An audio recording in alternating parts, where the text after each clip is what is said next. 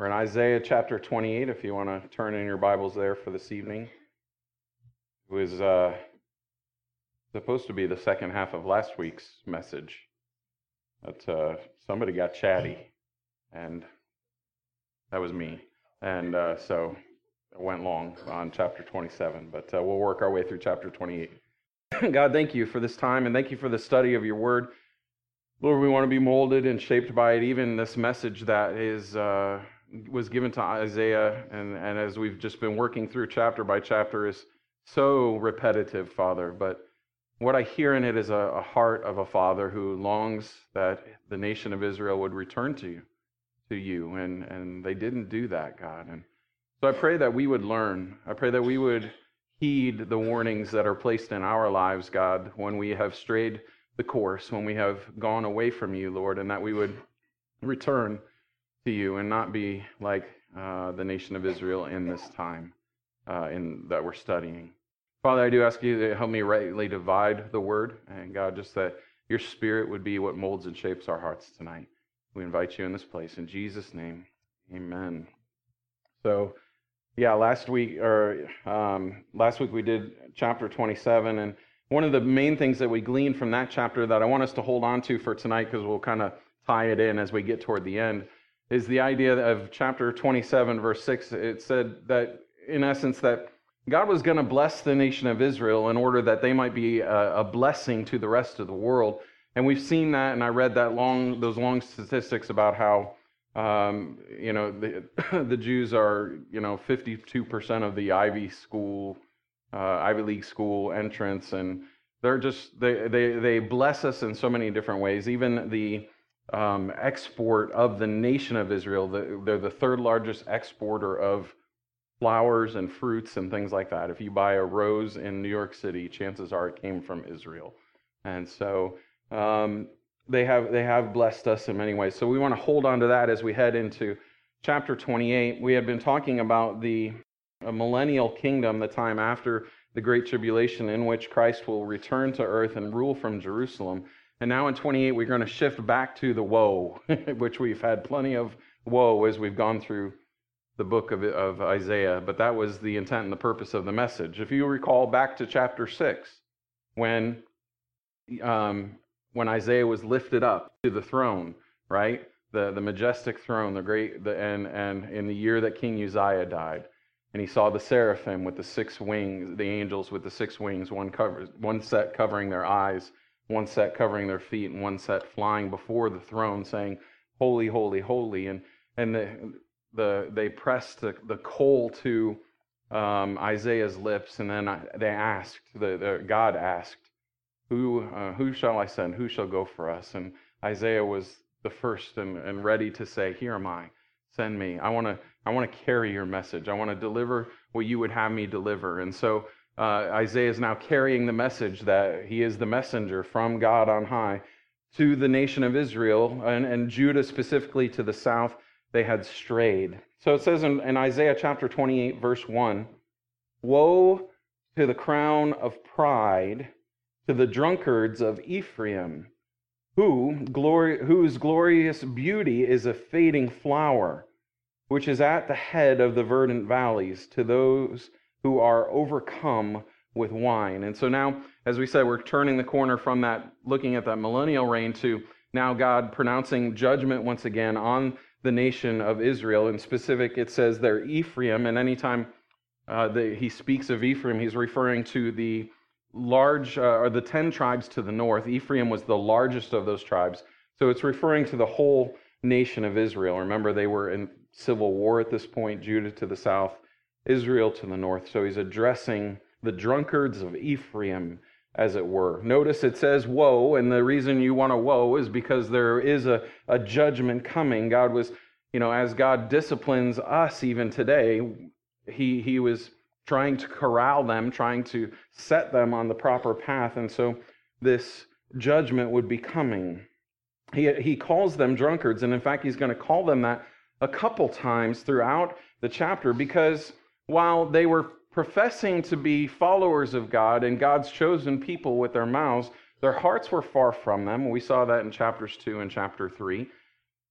And rather than devoting themselves to the things of God and living a life that was holy or set apart for Him, they had joined themselves to the rest of the world. They had allied themselves, there's the word I'm looking for. They had allied themselves with the rest of the world, which says, we're living for the weekend, we're here to party, and we're just looking for a good time. And so, and they had identified with that and given themselves over to dissipation and drunkardness. They chose to party in spite of the call to repentance. They said, you know what, we're fine. As long as we have our football on the weekends, we'll be just fine. Thank you very much. And you know, I wonder if we're seeing that in our country as well. I thought a lot about this today, and certainly with all the events that are happening, with what happened in San Bernardino last week, with what Jerry Falwell Jr. said this week, and there's reason to believe that, you know, things are exciting anyway. There's a lot of interesting things going on in our nation right now. And while Israel is the only nation that God has ever said, they're my chosen people, we understand that our country was founded on the principles of godly character, morality, and the Bible. And so as we, as a nation, drift from that, and I would venture to say, in many ways, America is post-Christian now, meaning that we have moved beyond the majority of people being, or at least acting like Christians, that we are in line for correction, if nothing else, that our judgment is due. Because in many ways, while we profess to be a Christian nation, we're not living it. We have some strong churches, we have some strong Christian and godly people, don't get me wrong, but to say that our nation as a whole is still following the commands and attribute and worshiping the God on high is a fallacy. I mean, it's just simply not true. The attendance of churches continues to decline. More churches are closing every month than ever before. You know, more pastors are having to find other jobs and other ways to make money, and so the writing's on the wall that our nation, many of the people of our nation, want to move away from God. Now, I know that's not your heart, and I know that's not my heart, but that's the country that you and I live in. And so as we look at that, then do we say, are we like the nation of Israel that would rather choose a party over getting right with God? And I think you can see that if you're just honest. You know, sport has become a major religion in this nation.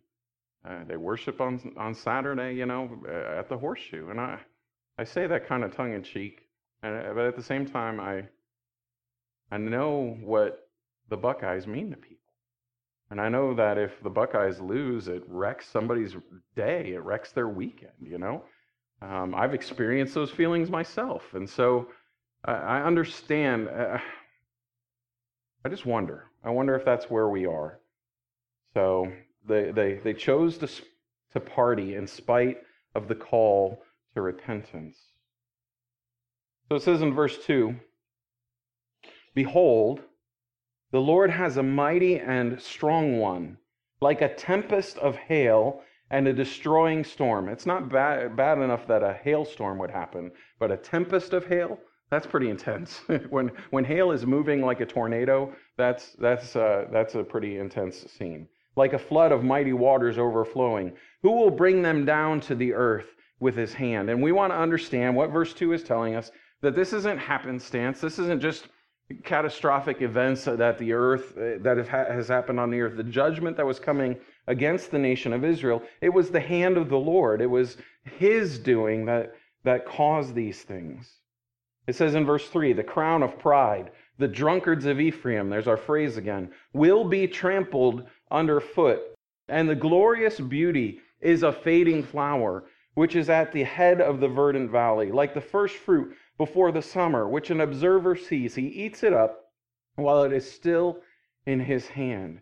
The issue that the nation of Israel was dealing with is the issue that we all deal with, and I've said this several times, throughout the book of Isaiah, at the root of all our sin is pride. If you boil down any sin, it is a failure to submit yourself to the authority of God, which is simply pride. The sin is pride. That's what it said there in verse 3. The crown of pride, the drunkards of Ephraim. Pride is the opposite of humility, or pride would be having an improper perspective of ourselves and of God, right? Humility is having a proper perspective of ourselves and God. So pride, being the opposite of humility, would be having an improper perspective of ourself and our God. Like the first fruits, it says in verse 4, the glorious beauty is a fading flower, which is at the head of the verdant valley. And he likens it to the first fruits of summer, right? Was that you? As you grew up in summertime, did your family have a garden as the strawberries came ripe, as the blueberries came ripe, as whatever came ripe, you were out in the garden taking them, and they never made it into the house, right? That was me. That was, it was like, we have blackberry bushes at our house.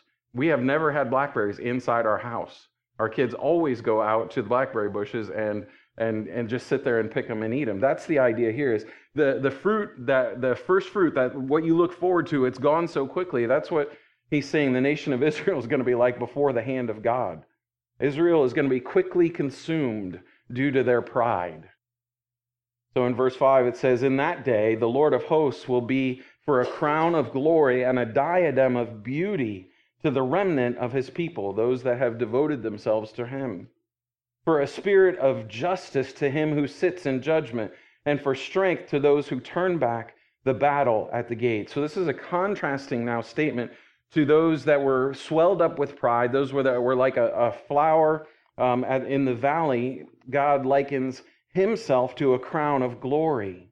Those that put their trust in the Lord, it's going to be his crown of glory, and a crown of glory never fades, right? The jewels never lack luster. They are always powerful.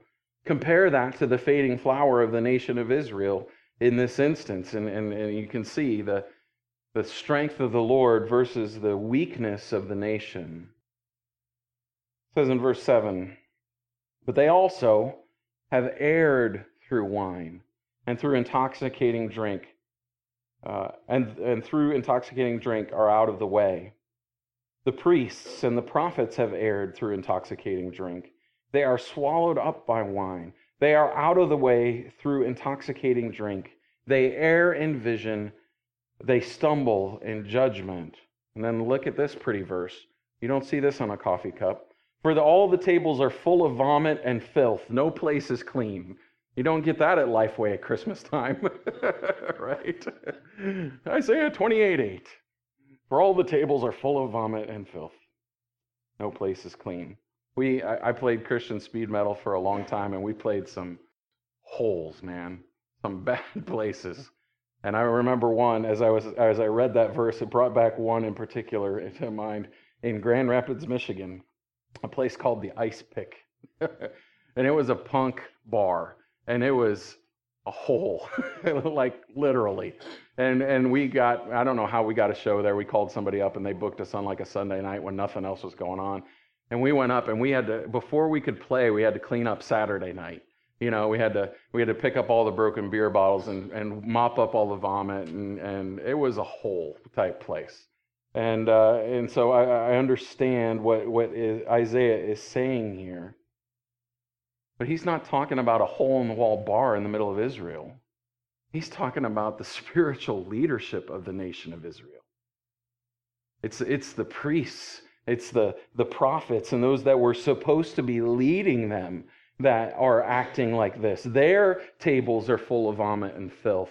No place is clean at their place, right? The priest and the prophet have erred through intoxicating drink. Even the leadership of Israel had gone astray with drunkenness, and that led to was blurred vision. And if the leadership has blurred vision, what hopes do those following have? Right? I mean, one of the things that I've heard over and over again as I'm learning and growing to be a pastor is, if If it's unclear from the pulpit, then it's a fog in the pew. It's the idea. You have to be crystal clear as you're teaching the Word of God so that everybody can understand it and everybody can get a hold of it. And if the leadership isn't clear, then nobody else is going to be clear either. And that's the point he's trying to make.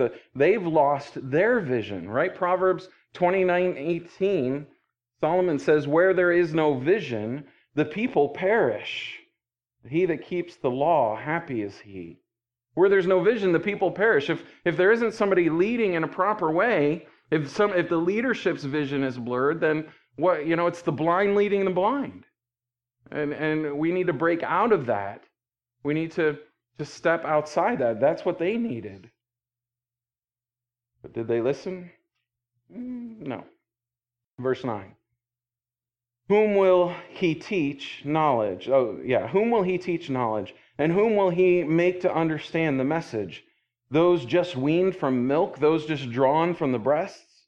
For precept must be upon precept, precept upon precept, line upon line, line upon line, here a little, there a little. One thing I want us to note about verses 9 and 10, notice that they're in quotes. This is not God speaking. This is not Isaiah speaking. This is now the drunkards. This is now the people that Isaiah is trying to deliver the message to, responding to what he has to say. This is the drunk people speaking to Isaiah. They're mocking him. They're acting as if he's just saying the same thing over and over again. Well, as we've studied the book of Isaiah, that's true. He is saying the same thing over and over again in hopes that at one point somebody would hear it. The term Bible thumper, right? Oh, that guy's all he does is quote the Bible. That's what they're saying of Isaiah. And this is Isaiah's response in verse 11. For with stammering lips and another tongue, he will speak to this people. God says, all right, this is how we're going to deal with it. People with stammering lips and another tongue, he's going to use to speak to these people. And we know the story. We know the history. The Assyrians move in and wipe out the nation of Israel to the north. The Babylonians move in and take the remnant captive. And the Babylonian language certainly would have been stammering lips and another tongue to these people. God's going to use the Assyrians. God's going to use the Babylonians as instruments in his hand to deliver his message. Because obviously they're not listening to Isaiah. So it says in 12, to whom he said, this is the rest with which you may cause the weary to rest. And this is the refreshing, yet they would not hear. God's heart in all of this is he's trying to woo them back. He's trying to call to them. And the message was, you could have had rest in me. Had you been listening to me, you could have found your peace. You could have had that respite that you were so desperately looking for. But you would not hear. We talked about that on Sunday. I tried to give you guys a gift on Sunday to say, between now and the end of the year, you just simply need to take a day off. And not just a day off from work, a day off from everything. And to just be still. And the idea in the midst of Psalm 46:10, be still and know that I am God, it's in the middle of the storm. It's in the middle of the raging that you just simply stop and say, I'm going to put my hope in you, and I'm going to demonstrate that my faith is in you, God. I'm going to rest in you. The rest which they could have had. That break from weariness was ready and available to them, yet they would not hear. We have a saying in our family as we try to train our kids in godliness and responsibility and just living right and proper lives. I'm sure you guys have gone through this too, you other parents, Sometimes it's like beating your head against the wall when you're trying to get your son or your daughter to hear a message. And you say the same thing over and over and over again, and you know it's going in one ear and out the other. And sometimes you just got to let reality be their teacher, and you got to let a kid drop it. You got to let them fail in order for them to experience the pain of failing. You got. I don't know. I was going to try to think of an example. Nothing came to mind. But you got to let reality be their teacher. And that's the idea here, that God is just saying, fine, You don't want me around? I'll take off. You don't want the rest that I have for you? You don't want the refreshing? You're not listening? All right, here comes the judgment. But the word of the Lord was to them precept upon precept, precept upon precept, line upon line, line upon line, here a little, there a little, that they might go and fall backward and be broken and snared and caught. And so Isaiah is now saying the word of the Lord to them was in fact precept upon precept. Yes, and then precept upon precept. I was repeating myself because he wants you to hear line upon line, here a little, there a little, that they might go and fall backward, that they might be caught. It's better to be broken than to be crushed. And from this example in verse 13, this is where Calvary Chapel, our church, gets its teaching philosophy. That's why we teach chapter by chapter, verse by verse, line upon line, precept upon precept, in the hopes that as we build out your knowledge of the Bible, you'll get a grander picture of the entirety of God, and that the entire story from Genesis to Revelation, it's one story, all about with the hinge being the cross and Christ living. And so we build our teaching philosophy from this concept of chapter by chapter, verse by verse. Now, what he's saying here in verse 13 is to the negative. Yes, I'm building these up, and the reason I'm building them up is that you're not going to listen to them, and you're going to be broken by them. But if a concept can be used to break a man, it can also be used to keep a man from breaking as well. If a concept can be used to break a man, it can be used to keep a man from breaking it as well. It depends on the man. It depends on is he going to turn a blind eye? Is he going to turn a deaf ear? Well, if that's the case, as we're building precept upon precept, if you're turning a blind eye or a deaf ear, well, then you're going to be broken. But if a man hears the word, precept upon precept or line upon line, hears the word of the Lord and then repents, he's saved from that brokenness. So it depends on how you receive that concept. But as already stated, they're not listening. So it says in verse 14, "Therefore, hear the word of the Lord, you scornful men, who rule this people who are in Jerusalem, because you have said, we have made a covenant with death, and with Sheol," that's the grave, "we are in agreement. When the overflowing scourge passes through, it will not come to us, for we've made lies our refuge, and under falsehood we've hidden ourselves." They're telling, their response is, "Hey, God, we got this. We'll be fine. We don't need you, Lord. We got this covered. We've got it. We've hedged our bets. We've made deals with the devil. We've made arrangements with the nations around us. We've got this covered, God. We're fine." Verse 16, "Therefore, thus says the Lord God, behold, I lay in Zion a stone for a foundation, a tried stone, a precious cornerstone, a sure foundation. Whoever believes will not act hastily. Also, I will make justice the measuring line, and righteousness the plummet. The hail will sweep away the refuge of lies, and the waters will overflow the hiding place." Fine, you don't need me. He says, "Thus says the Lord, I'm going to lay a foundation. I'm going to establish a new work. I'm going to do a new thing. I'm going to set up a tried stone, this perfectly hewn stone, a precious cornerstone." Of course, the cornerstone being the strength of the building, a sure foundation. "And whoever believes will not act hastily." The cornerstone, of course, we know is Christ, right? 1 Peter chapter 2, verse 4. Peter says, coming to him as to a living stone, rejected indeed by men. Even though God laid the cornerstone, as declared in the book of Isaiah, he was rejected indeed by men, but chosen by God and precious. Peter goes on to say, "You also as living stones are being built up a spiritual house, a holy priesthood, to offer up spiritual sacrifices acceptable to God through Jesus Christ."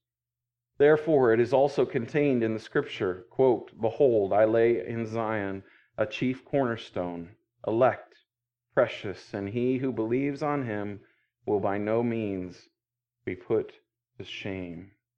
Of this stone, there's several different descriptions, and it says a stone for foundation, and then it says a tried stone. It's been tested. It's been found true. It's without fault. There is no blemish upon it. There is no crack in it. It is without fault. And we know that Jesus, our Savior, in the same way was tried and tested and found to be true, without fault, without crack, without blemish. We saw that in the wilderness and the desert prior to his 3 years of ministry, as it was him and Satan. He was found without fault there.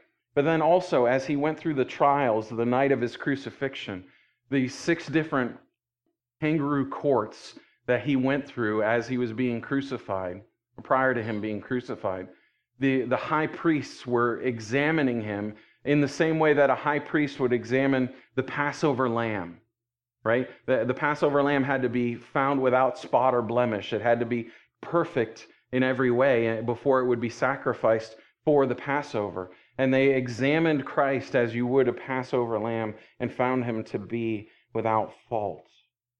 He is the chief cornerstone. Notice what it said there in verse 17. Also, I will make justice the measuring line and righteousness the plummet. So the tools that come from him, from the cornerstone, come these tools, the tools of judgment, justice, the measuring line, righteousness, the plummet. And with these tools, justice, righteousness, you can rightly build off of that perfect cornerstone.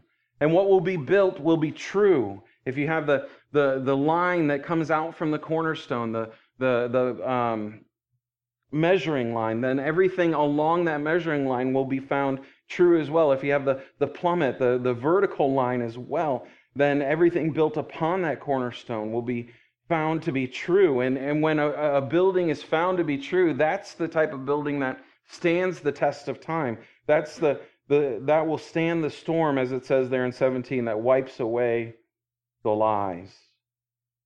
The cornerstone is Christ. It says in verse 18, your covenant with death will be annulled, and your agreement with Sheol will not stand when the overflowing scourge passes through. Then you'll be trampled down by it. Sounds like the nation of Israel had rejected the counsel of God, and rather than building upon that cornerstone, the firm foundation, they built their house on the sand. Right? Jesus talked about that. And the folly of building a house on the sand rather than on the cornerstone. When the overflowing scourge passes through, it says there in 18, then you'll be trampled down by it. The 3 little pigs, right? You're building your house of straw or stone. As often as it goes out, it will take you. For morning by morning it will pass over, and by day and by night it will be a terror just to understand the report. It's going to frighten you when you hear the news. That's how harsh this judgment that was standing against them and was coming toward them, that even hearing the news of it would be a terror. I like verse 20, for the bed is too short to stretch out on, and the covering so narrow that one cannot wrap himself in it. Have you been in that bed where it's too short, your feet are hanging off the end, or it doesn't work, or the sheets just don't work right, or whatever? Is it comfortable? Is it a pleasurable night of sleep? No. That's what he's saying. Your plan is like a bed that's too short. There are agreements with other nations reaching out to, or rather than reaching out to God, would leave them short-sheeted, right? Feet hanging out the end. That's how I sleep every night anyway, but whatever. That's just me. I'm tall and got a short wife, so. All right, verse 21. For the Lord will rise up. You guys don't care, do you? You're just like, just shut up, Chris, and just keep going. I'll take my pain elsewhere. It's fine. Verse 21. For the Lord will rise up as Mount Perazim. He will be angry as in the valley of Gibeon. that he may do his work, his awesome work, and bring to pass his act, his unusual act. Now, the awesome there is not awesome like, whoa, awesome. The awesome's there like, whoa, overwhelming, awful. The Lord will rise up as in Mount Perazim. He'll be angry as in the valley of Gibeon. The Lord will rise up. Do you really want to fight against God? Is that something you're looking forward to in your life? Does that sound pleasurable? What are your odds? Take it to Vegas. What would your odds be, you versus God? 0. Infinitely 0. Do we really want to try to fight against God? God's going to rise up as in Mount Perazim. The Lord accomplished a great victory for Israel in the days of David at Perazim, 2 Samuel chapter 5, verse 20. At Gibeon, the Lord accomplished a great victory for Israel in the days of Joshua, Joshua chapter 10, verse 11. In those cases, the Lord fought for Israel. But if they're not going to listen, if they're not going to repent, then the Lord would be fighting against Israel. This use of God's strength against his people surely is his awesome work, or as the King James Version would put it, his strange work. I don't want to get on the wrong side of God. I don't know about you. So verse 22, finishing up. Now therefore, do not be mockers, lest your bonds be made strong. For I have heard from the Lord God of hosts a destruction determined even upon the whole earth. Give ear and hear my voice. Listen and hear my speech. This is Isaiah now speaking to them, to the nation of Israel. Please listen to me. You hear the heart of Isaiah, and we hear this throughout. We compared it to the heart of Jonah, who went into Nineveh and just said, I hope they don't listen. Isaiah's heart is, oh, Lord, I hope they do listen. And that needs to be our heart as well. He's begging the people to heed his warning. And that leads us to this last idea. It's a call to listen to the teaching of God. As the people of God, it is on our shoulders that we would subject ourselves to the authority of God and to listen to his teaching. And it's interesting how he puts it here in the end of the chapter, but picking it up in verse 24. Isaiah says, does the plowman keep plowing all day to sow? Does he keep turning his soil and breaking the clods? When he has leveled its surface, does he not sow the black cumin and scatter the cumin, plant the wheat in rows, the barley in the appointed place, and the spelt in its place?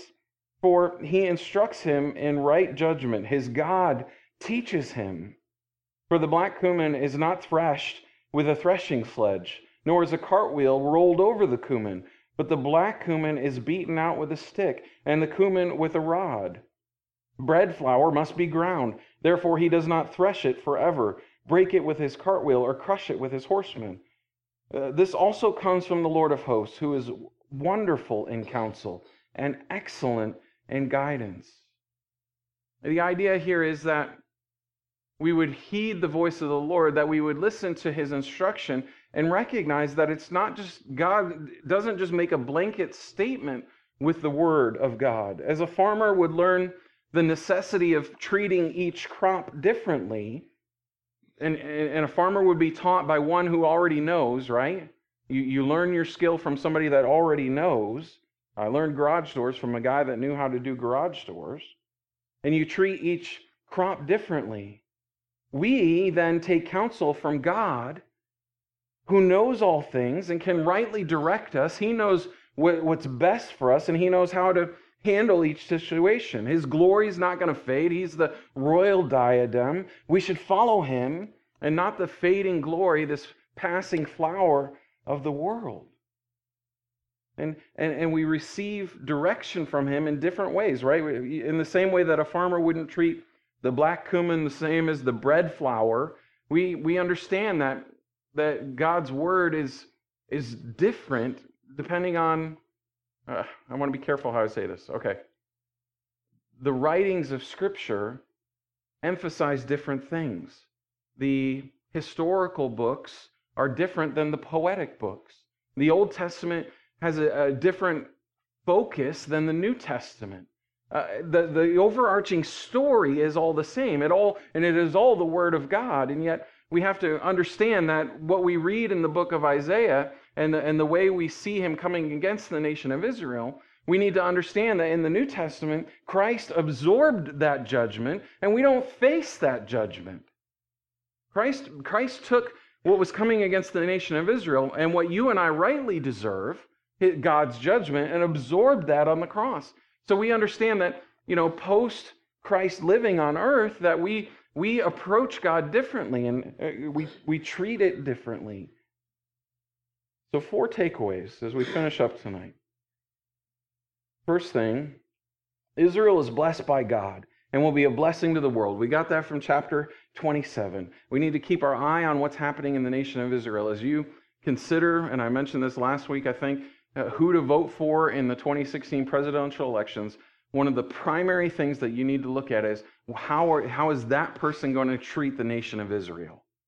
Because the world focus is drawing into this little nation the size of New Jersey, 7 million people, and growing. I just read again yesterday that thousands of Jews from Brazil are now moving to the nation of Israel, which is fulfilling Scripture. It says that God will call his people home from the 4 corners of the earth.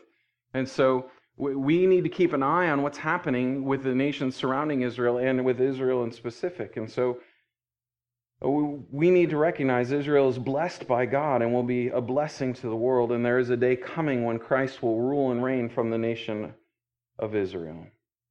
Second, God has laid the cornerstone for you and I to set our lives on. That cornerstone is in Jesus. And then justice and righteousness are the measure that are built upon that foundation. We have to live, God calls us to live a holy life built on the foundation of Christ. And the way we live a holy life is by setting up the measuring tools of righteousness and justice.